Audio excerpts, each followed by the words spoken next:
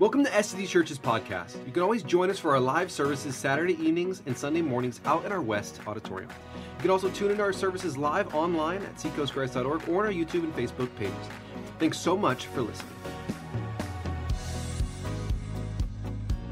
So, welcome. Glad you're here. You all right?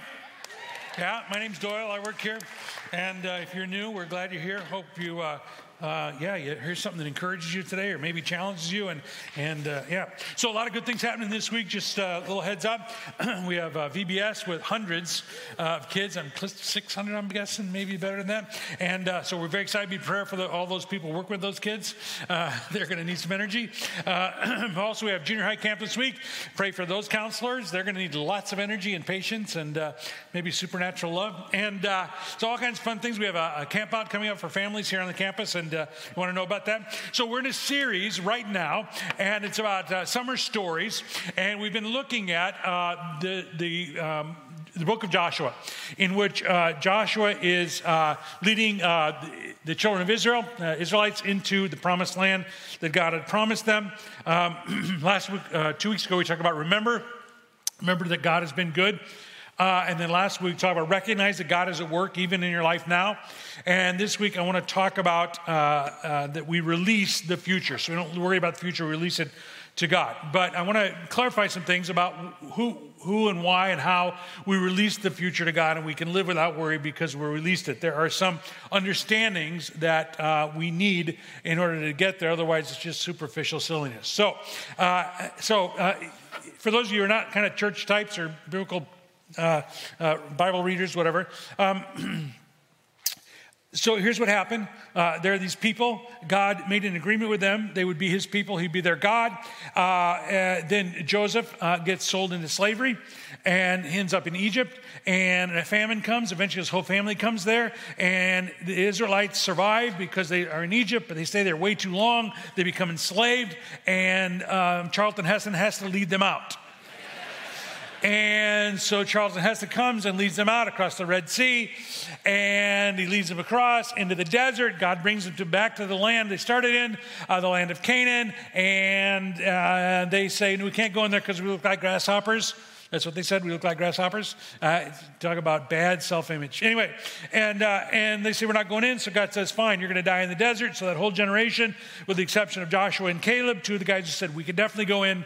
They die in the desert, and Moses dies in the desert, and God says, okay, now it's time because they're all dead and gone. You guys, the next generation, you have enough faith to do what I tell you to do. And so they go in to take over the promised land. They have to defeat the cities and the people living there, and Joshua is leading them. So you're up to date, you're caught up, okay? So, so now we pick this up where Joshua has just defeated a town, a city, walled city called Jericho, and it's not very far across the Jordan River. And he defeated them in the most unusual way. He marched around, and the walls fell down. And so it was a God thing. It's just basically a God thing. So the point of the story of Israel, the story of humanity, the story of our life is your life a God thing or not a God thing? And if we're going to say that we can release the future into God's hand, we need to make sure our life is a God thing. And how we do that is through a thing called a covenant. Now, I gave this talk last night. I was very excited about it. I didn't know where I was going to start. Wasn't sure what was going to be in the middle. Didn't know where I was going to end. But it turned out pretty good. Until I got home, and then the rest of my family told me it didn't turn out so good. But I'm going to do it again. So, because I really liked it. But I'm going to try to clarify it a little bit. So here's the word for today. Covenant. Okay, I'm going to tell you up front what we're going to talk about. So here's the thread I want you to try to follow through this entire thing is the word covenant. All right? So listen for it so I don't lose you like I did last night, evidently. All right, here's what I have right here is a piece of pottery. It is, how old is it? We decided. These guys were with me. We did the, how much? 2,000. It's got to be more than 2,000 because it wasn't from the time of Christ, was it? So we're having a debate. We can't remember. We're in this dig, and there's several layers, and we're trying to figure out which one it was. Anyway, it's really old. It's really old, okay? And it's thin, so it's probably made somewhere else, not in Israel, probably somewhere in the North Mediterranean area. And it's really old. And we were in a dig, and I stole it. I stuck it in my pocket and walked out. It's not true. At the end, they had baskets of it, and they said you could take some because they weren't important. So anyway, so now I show you that because I want to tell you about an archaeological discovery that happened 3 years ago, all right? So And so this is a different kind of story, not the same place, different place. All right, but it relates directly to our passage here. All right.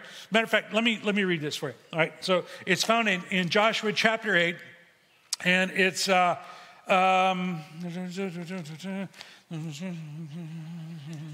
sorry. So there's this point. I missed this. This is what I get for editing my own sermons. All right, let me get it to you here. So here's what happens. There is this ceremony, a renewal ceremony that happens, and it's found in 8:30, and it says, "Then Joshua built on Mount Ebal an altar to the Lord and the God of Israel. As Moses, the servant of the Lord, had commanded the Israelites, he built it according to what was written in the book of the law of Moses, an altar of uncut stones, of which no iron had been used. On it they offered to the Lord burnt offerings and sacrifice and fellowship offerings." So Mount Ebal is what I was trying to get out of that passage. So here's what happens. Back in the 80s, before I tell you that, let me tell you something else.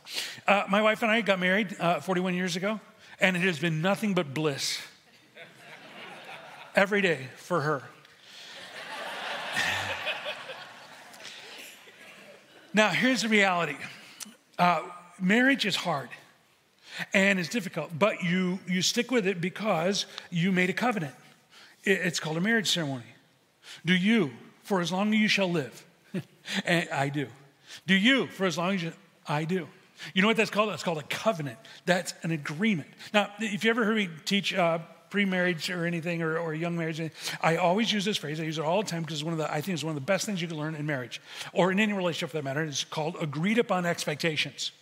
You've heard me tell the story over and over again ad nauseum, but my wife and I got married, came back from a honeymoon, went to our third-story walk-up apartment. At the end of the day, got in bed to go to sleep, and I said, "Honey, you left the lights on.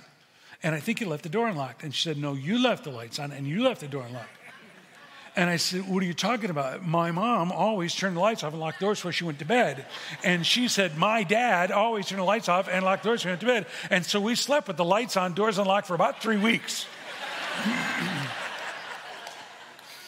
Now, I don't even want to tell you what happened with the garbage, but it got really smelly before that one got resolved. Because we didn't have an agreed upon expectation of whose job it was to turn the lights on and lock the door. Right? And so we had to agree whose job is it based on whatever criteria we came up with. We had to agree on that. And here's what happens. When you agree on it, it presses into a little brick of the building of your relationship. Then we talk about how do you handle the money? And then we talk about how are we going to, later on, discipline the kids or whatever it might be. And so all these agreed upon expectations are the building blocks of a relationship. All right? You could call these agreed upon expectations covenants, right? This is how we're gonna go forward. This is what we're gonna do. We agree on this thing, okay? So now back to this other thing. It's also true. It's true in business. The more you can line out who's going to do what, I'm going to give you this. You're going to pay me this. That's a covenant, a contract, right? It works in every relationship. Now, so back to the archaeology. So there's a guy in the 80s. He was a man from Israel. He's an atheist, self-admitted, but he's an archaeologist. And so he went to this Mount Ebal, which is kind of in central West Bank. It's about 3,000 feet, I think, if I remember right. And right across from it is Gerizim, I think it's called, is another mountain. There's 2 mountains here. And so in Deuteronomy 11, around verse 29, I think, if I remember right, Moses says, before they come to the promised land, you guys are going to the promised land, and when you get there and things are going well for you, I want you to do something here. Because everything that's going to happen in Israel is based on God's power, not your might. So they're outgunned, they're outmanned. They shouldn't have been able to take over this country, except God was on their side. Just like with Jericho, that victory was a God thing. It wasn't a military thing. It was a God thing. All right? The military was involved, all that stuff, but it was a God thing. And so there was this contract, this covenant between God and Israel. You are my chosen people. I will be your God. You'll be my people. Okay? You follow me so far? So Moses sets in place that when they get into the promised land and it's going well, that they would come and that they would come to these 2 mountains and that they would build an altar on Mount Ebal, and that they would do this antiphonal thing on these two mountains, so having to do with this contract or this covenant with God. So in chapter 8, we find that they do just that. As a matter of fact, this guy from the 80s started digging on Mount Ebal, and he discovers an altar. It's obviously a religious kind of site of some sort. If you'll notice in the passage, it says that the altar should be built out of uncut stones, meaning they weren't allowed to do any masonry work on them. They were just to stack them as they were. And what they found on Mount Ebal was this altar area, clearly a religious site, and it was uncut stones. And so this guy thinks, I found Joshua's altar, okay? Now, there's no way to absolutely prove it, but carbon dating shows, and if I remember right, it was about 1400 BC, if I remember right.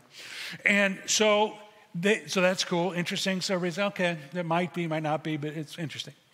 So more recently, another archaeologist comes, and this person happens to be a Christian. I don't know that it's relevant, but I just thought I'd mention it.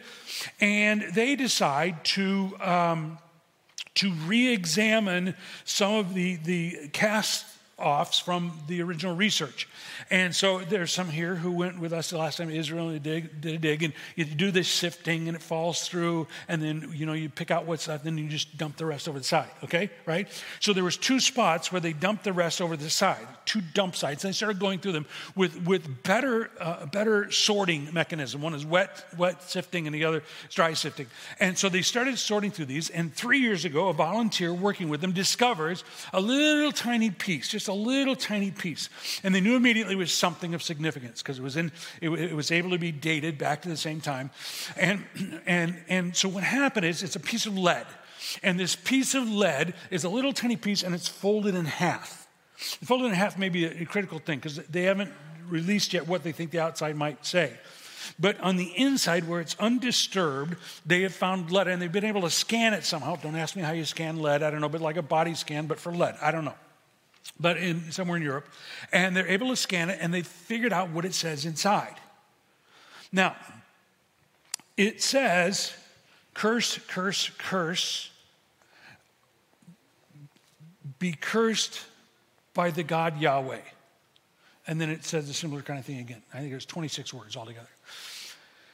So you're going, okay, that's kind of interesting, I guess, I don't know. So let me tell you.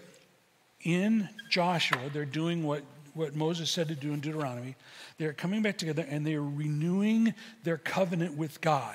I'll be your God, you'll be my people, right?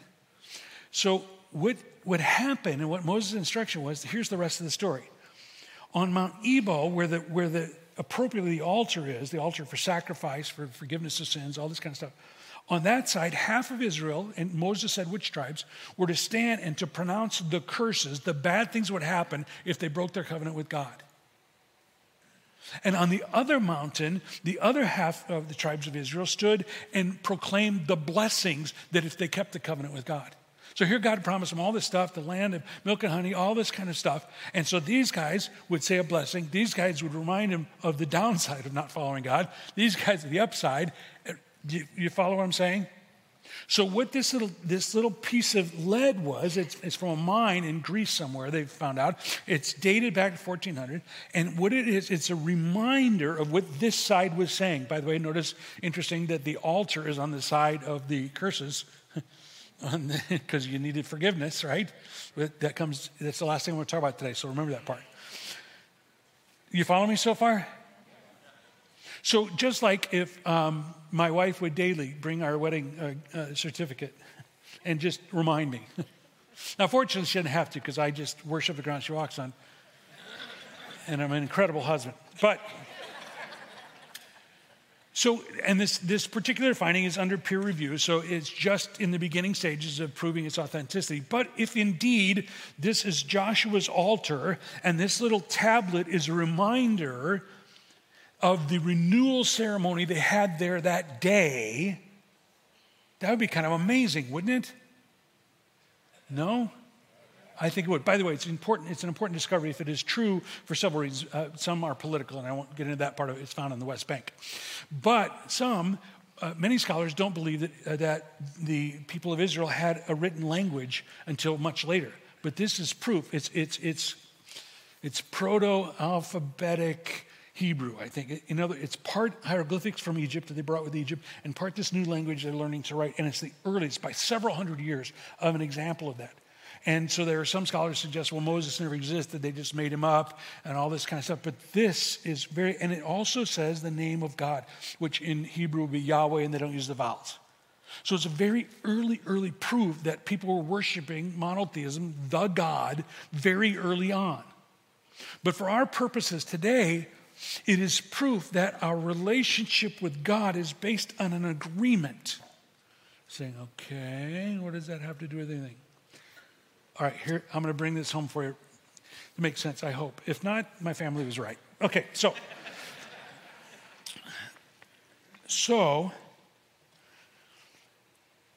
I hate empty words.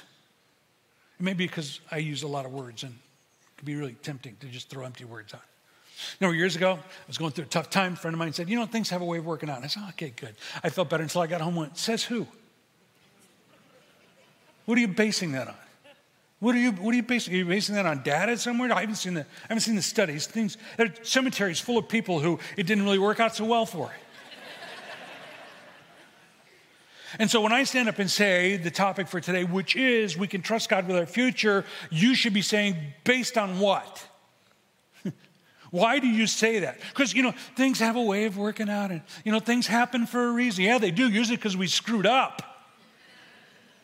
Right? So we live in a world of empty words. People are making up empty words, just making up stuff, saying stuff. And I'm like, the Bible says that the kingdom of God is not a matter of words, but of power. I want something substantial. If I'm going to trust my future to someone or something, why? Why should I? What is that based on? So a covenant is promises of God that he will be in charge of your future. But it's not just that simple. Because we want to say, okay, God, you're in charge of my future. We're good. No. A covenant has two sides to it. We only want to remember God's side. So again and again in Scripture, he says, I will be your God, you'll be my people. And we're like, yes. But you ever notice what else it says? Let me just read a few of them for you real quick, just so you get that there's two sides to this deal. Listen to this. In Jeremiah 7:23, here's what it says. I'll be your God, and you'll be my people. But let me read the words just before that. Obey me, and I will be your God, and you'll be my people. Walk in obedience to all I command you, that it may go well with you. Oops. See, we only want the one mountain. We only want the blessing mountain. We don't recognize that if we don't follow God, things will not go well for you. See, here's the deal. All of life is a struggle. All of history has been a struggle. Am I going to be under self-rule or God's rule? Am I going to be my own king, my own director, my own guide, or am I going to be under submission to God? If I want God to be in charge of my future, guess where I need to be living? Over here. I need to be in submission to God. Because if I'm not in submission to God, I'm not doing life God's way, and I'm not saying perfection, I'm saying as best I can with God's help. If I'm doing life God's way, and that's supporting then I have a perfectly good reason to believe God will be in charge of my future. But if I'm over here doing my own life, my own way, why would I think God wants to be in charge of my future? God, take care of yeah, I know I'm not doing life your way, but just take care of the outcomes. No, you're over here, you're in charge of the outcomes too. Right? Does this make sense? This is going to be an ugly sermon, by the way. I didn't warn you yet? I didn't warn you. Funny. Okay. But if I'm living over here and I'm in agreement with God, I'll be your God, you'll be my people, but you've got to be obedient. See, that's the kicker right there. You got to do life my way. Otherwise, you are unblessable. Let me just point out some things about this. All right? Let me just finish up this thought here. Most places in the Old Testament it says, I'll be your God, you'll be my people. It is accompanied by, if you'll be obedient. Here's what it says in Romans 8:28, the New Testament, a new covenant, a new agreement with God because of what Christ did. Listen to this. And we know that all things God works for the good. For all things God works for the good. That's a great blessing right there. Listen to the rest of the passage. for those who love him and have been called according to his purpose. He says, my sheep will know my voice. They will follow me. You want God to be in charge of your outcomes? There's a prerequisite. So we'll get to this here in a second. Let me just point out a couple things. If you want to trust God with the future, and just realize that there's some requirements involved. The greatest thing that could be said about an individual was said about Joshua in 6:27. So the Lord was with Joshua. When he defeated Jericho, when he won in Jericho, the Lord was with Joshua. Here's what we need to do. If we have an agreement, we must live up to that agreement every day. We must choose to do life God's way. And so God says, we got unconventional warfare going to happen here. You're going to go to Jericho. You're going to blow the trumpets. The walls are going to fall down. And he did it God's way. We also need to not only live up to the agreement as best we can with God's help, live life God's way. We need to reaffirm that relationship. We need to remember again and again, God, you're the one that I'm following. You're the partner I have in life. And so here's what happened. Stepping back from that recommitment ceremony that happens in chapter 8, back in chapter 6, he defeats Jericho. But in chapter 7, he immediately defeats Jericho, and then he says, and I sent spies to in this town called AI, artificial intelligence. That's what the spies came back with, by the way. I sent spies. Now, here's what's interesting about that. He kind of had forgotten that he was in partnership with God, and this is the first time where he says, I sent spies. So Joshua sent spies. Not Joshua under God's guidance, not Joshua having prayed, not Joshua having been told by God to send spies, Joshua. So he slipped to the wrong side. He slipped over here where he was in charge. Happens to us every day, doesn't it? I trust my feelings. I trust my anger. No, I'm in partnership. I want to live over here, okay? So you got to live with the agreement. You got to live according to the agreement. You got to reaffirm that relationship daily. You got to remember that he's in charge, because what happens, they sent the spies up. The spies came back and said, oh, it's great, no problem. We can handle this. We'll just send a few guys up there. We'll wipe out the city. We'll take it over. What happened was they went up and they got whooped. 36 of them died. They all went running home with a tail between their legs, and they got wiped out. And so we find that you've got to honor this partnership, this agreement with God at all times. Because life is a war. It is a war between good and evil, and it's operating in your life and my life. It's operating in my own mind and my own heart. I've got to be in that partnership, and I've got to be honoring that partnership every day. God, today, I choose again today to be on this side. Not self-rule. I submit to you again today. Sometimes for me, it's hourly, depending on what kind of mood I'm in. I've got to submit to that. I've got to live accordingly, because disastrous things happen when I don't. So they go up to Ai, and they get whooped. And Joshua falls down on his face. He puts dust. He's so sad. He's having maybe a little pity party, certainly some sincere questioning. God, why'd you bring us across the river? It sounds very familiar to the previous generation. It's like, oh, God, you're so... And he's just kind of whining and asking questions and blaming God. And I love it, because here's what happens. God says to Joshua, get up. That's the inflection in the Hebrew. Get up. And here's what he says. He says, Israel has sinned. In other words, this isn't my fault your guys got whooped. You didn't even ask me to go to battle. The truth is, you got whooped because there's sin. You broke the covenant. There were certain things I told you not to do, and you did it. So get up and deal with your sin and quit feeling sorry for yourself and quit blaming me. That was a word for somebody here today, by the way. You ever done that? Something didn't go well. God, what? Oh, yeah, it's me. Okay. Sorry. You ever do that? So here's the thing. I've got 47 more minutes to go.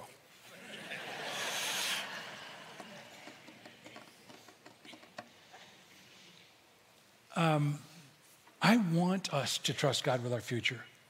God wants to be in charge of our future. God has a better future plan for you than you can even imagine. So trust God with the future, but first clean your room. First, clean your room. Make sure you're living on the right side of this deal. If you still want to continue to yeah, God, I want you in charge, but I still like to drink a lot. I'm still going to pursue money above all else. I'm still going to cheat on my wife. I'm still going to... God's going to... When you find yourself... By the way, this happens... It's around here, it's cliche. Someone comes running, oh, my life is a mess. And everybody on staff wants to go, yeah, we told you it was going to be 3 years ago when you took off and did the stupid thing we saw you doing. We all tried to warn you. All your friends tried to warn you. And now you're back here whining. Get up, clean your room, and get on with the future God has for you. It sounds harsh, but after a few years and a few million of these, you kind of go, yeah, I've seen this. I've seen this before. Now, I don't want to be unloving, but I just want to say most of the crud you're walking through, you caused. That's what's happened with Joshua. But here's what's interesting. God didn't give up on Joshua. Get up.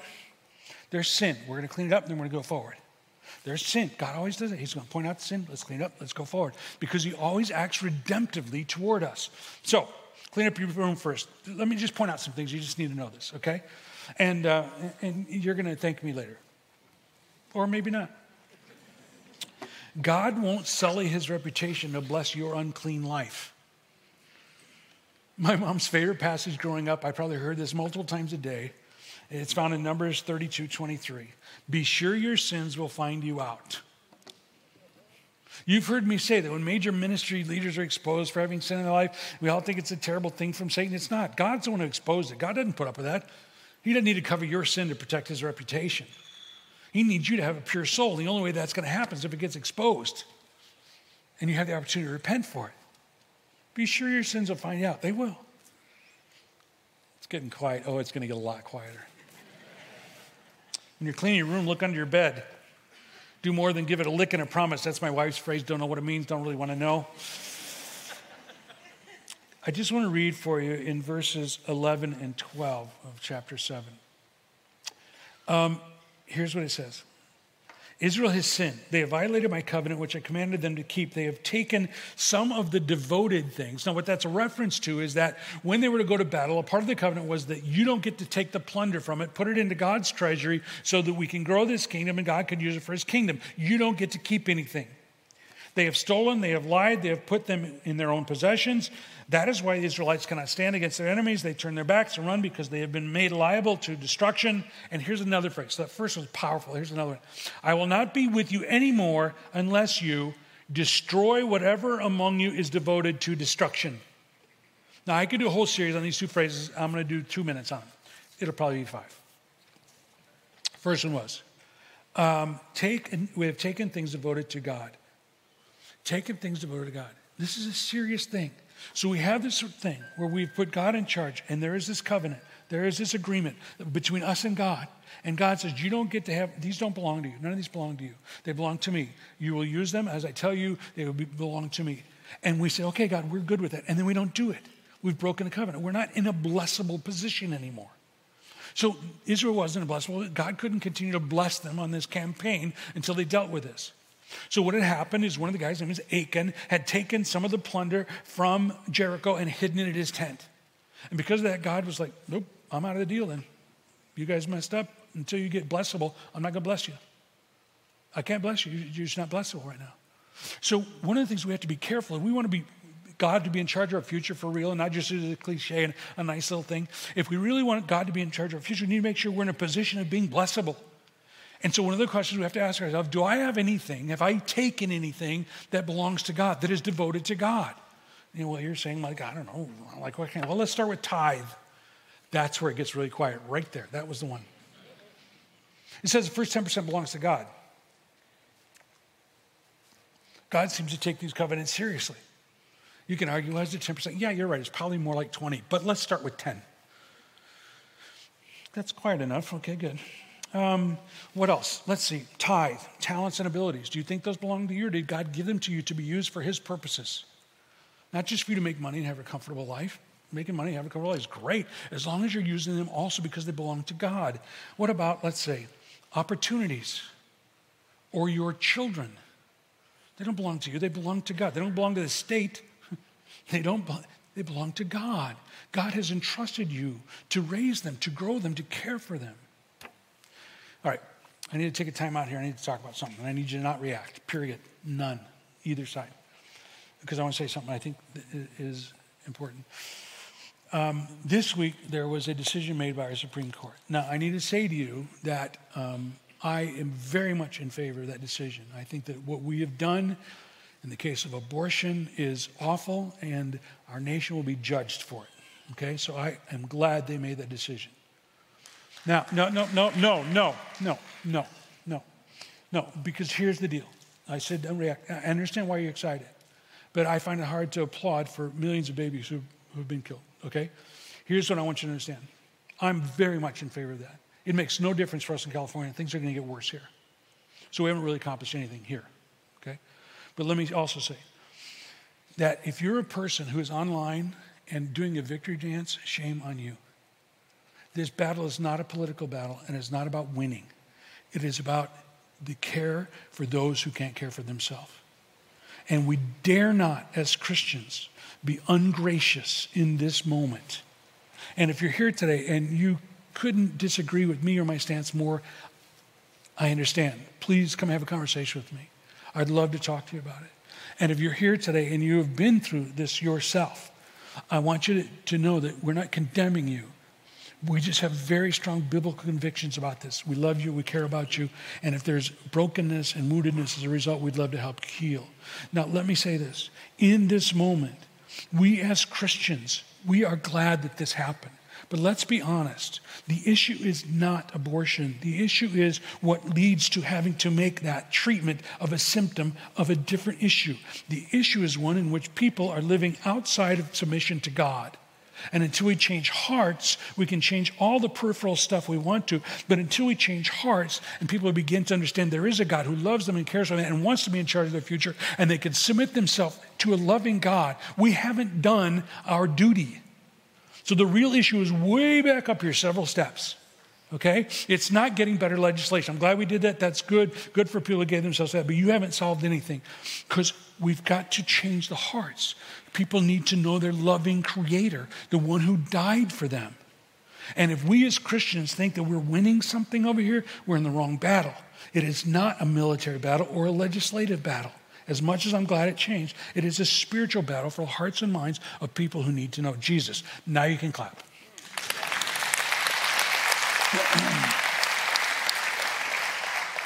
Is that okay? Yeah, okay. Cody's looking at me. I'd have been a lot harsher than that. This phrase, taking things devoted to God. You need to look at your life. Am I taking things that are devoted to God? The other question is, and the second was, it says to destroy whatever among you is devoted to destruction. In other words, anything that you have included in your life, in your practice, that is not helpful for you, that is harmful for you and your maybe your family, your marriage, get rid of it. You've got to keep the core pure. Here's what happened when they got Achan and they said to Achan, "What did you do?" He said, "I saw it, I wanted it, I took it." I saw it, I wanted it, I took it. Nothing about the future, nothing about the implications for the people around him. I just, in the moment, I saw it, I wanted it, I took it. And it cost him dearly. By the way, exact same words in Hebrew, the exact same words that Eve said in the garden. I saw it, I wanted it, I took it. The exact same thing happened to David on the rooftop looking at Bathsheba. I saw it, I wanted it, I took it. Same thing Putin said looking at Ukraine. Same thing you do every time you step out of God's will. I saw it, I wanted it, I took it. But living in submission to God means we realize the consequences, the pain of stepping outside of God's will. As I think about the Old Testament and God's covenant with us, that through Jesus, that we can be forgiven, we can go to heaven, all this wonderful stuff, but that we must live in obedience to Him. As I think about that, I think back to my growing up time in a church that most of you would consider legalistic. There were rules about women wearing makeup and just all kinds of crazy stuff. And I thought, well, that's just out of balance. But I've come more recently to look at things that God expects, less like a teenager trying to get permission to stay out all night or go to a party I wasn't supposed to, where mom and dad are just out to ruin my fun and they're being punitive, to the Father's perspective. When that teenager asks, can I go to this party? Dad's going, no. There's going to be bad things happening there. It could be bad things happening on the way home. No, I want to protect you. When God says, follow my instructions, he's saying it as our Heavenly Father, as our parent, Heavenly Parent, in which he is saying, I know what is best. I want to do what is best for you. I was trying to think, what's an analogy? Because it's really harsh when God says, well, God should just love everybody no matter what we do. He does love everybody, but he's not going to let you get away with doing whatever you want to do when it's self-destructive. So here's the analogy I came up with, and I'll end with this. This covenant is about keeping us from self-harming and harming each other and becoming who God wants us to be. What if, as a parent, someone came to you and said, I want to abuse your child. Could we negotiate about how much abuse is okay? No, really, I just want to abuse your child. Is that okay? Just a little bit. Let's just talk about how much I can abuse your child. If you were like me, you would not only deny them that request, you would beat the snot out of them on their way out the door. You would be violent. And when people come after God's people, let's take another example of this before I get there. What if your child said, Dad, I just want to try heroin. I just want to try it just once. I mean, it'll be safe. You'll be there. I just want to try heroin. You would say, that's absurd. That's insane. God as our Heavenly Father wants no amount of abuse is okay with God. Self-abuse, other people abusing us. He says, no, I've created you for more. I've created you for so much more. That's why I gave you this covenant, so that I could take you into the more, and you keep wanting to go for less. Zero amount of less is acceptable. Only more, only God's way. And anything else, I'm going to be harsh about it. I'm going to be harsh about stepping outside of my will, not because I'm mean, not because it hurts me, and it does hurt him, but not because it's about his ego. It's because it hurts you. Why do you slap your child's hand when they stick it in the light socket? And if you don't, you should. You want that to make an impression. Here's what God's covenant says. Do life the way I want you to do it, and it will turn out great. I'll be in charge of the outcomes. My outcomes are better than yours. Do life on your own, you're in charge of the outcomes. And don't expect to be blessed. You say, that's harsh. No, that's real hope.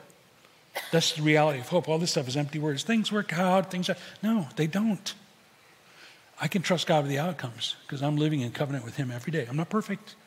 Matter of fact, I live in a posture of repentance, which is the great thing about a loving God, because his mercies are new every morning.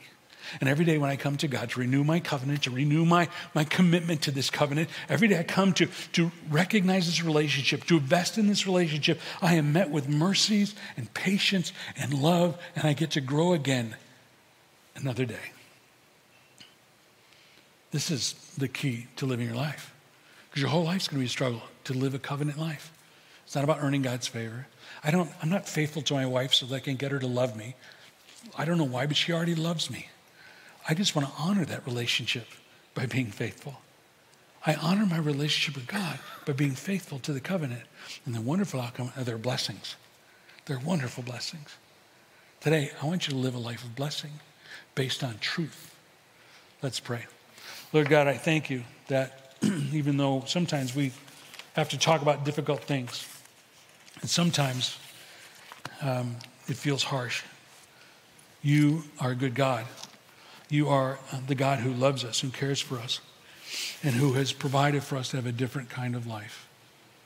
Lord God, I pray that you will lead us into a life of repentance, a covenant life, a life in which the agreed upon expectations to the best of our abilities are lived up to, and in which you never, ever fail your side. So today we thank you that we indeed can trust you with the future, and so today we do. In Jesus' name, amen. Let's stand together. Thank you so much for being here. Have a great week. God bless. We hope you enjoyed this message, and remember, we also have live services out in our West Auditorium on Saturday evenings and Sunday mornings. Or you can always join us live online at seacoastgrace.org or on our YouTube and Facebook pages to hear these messages in real time.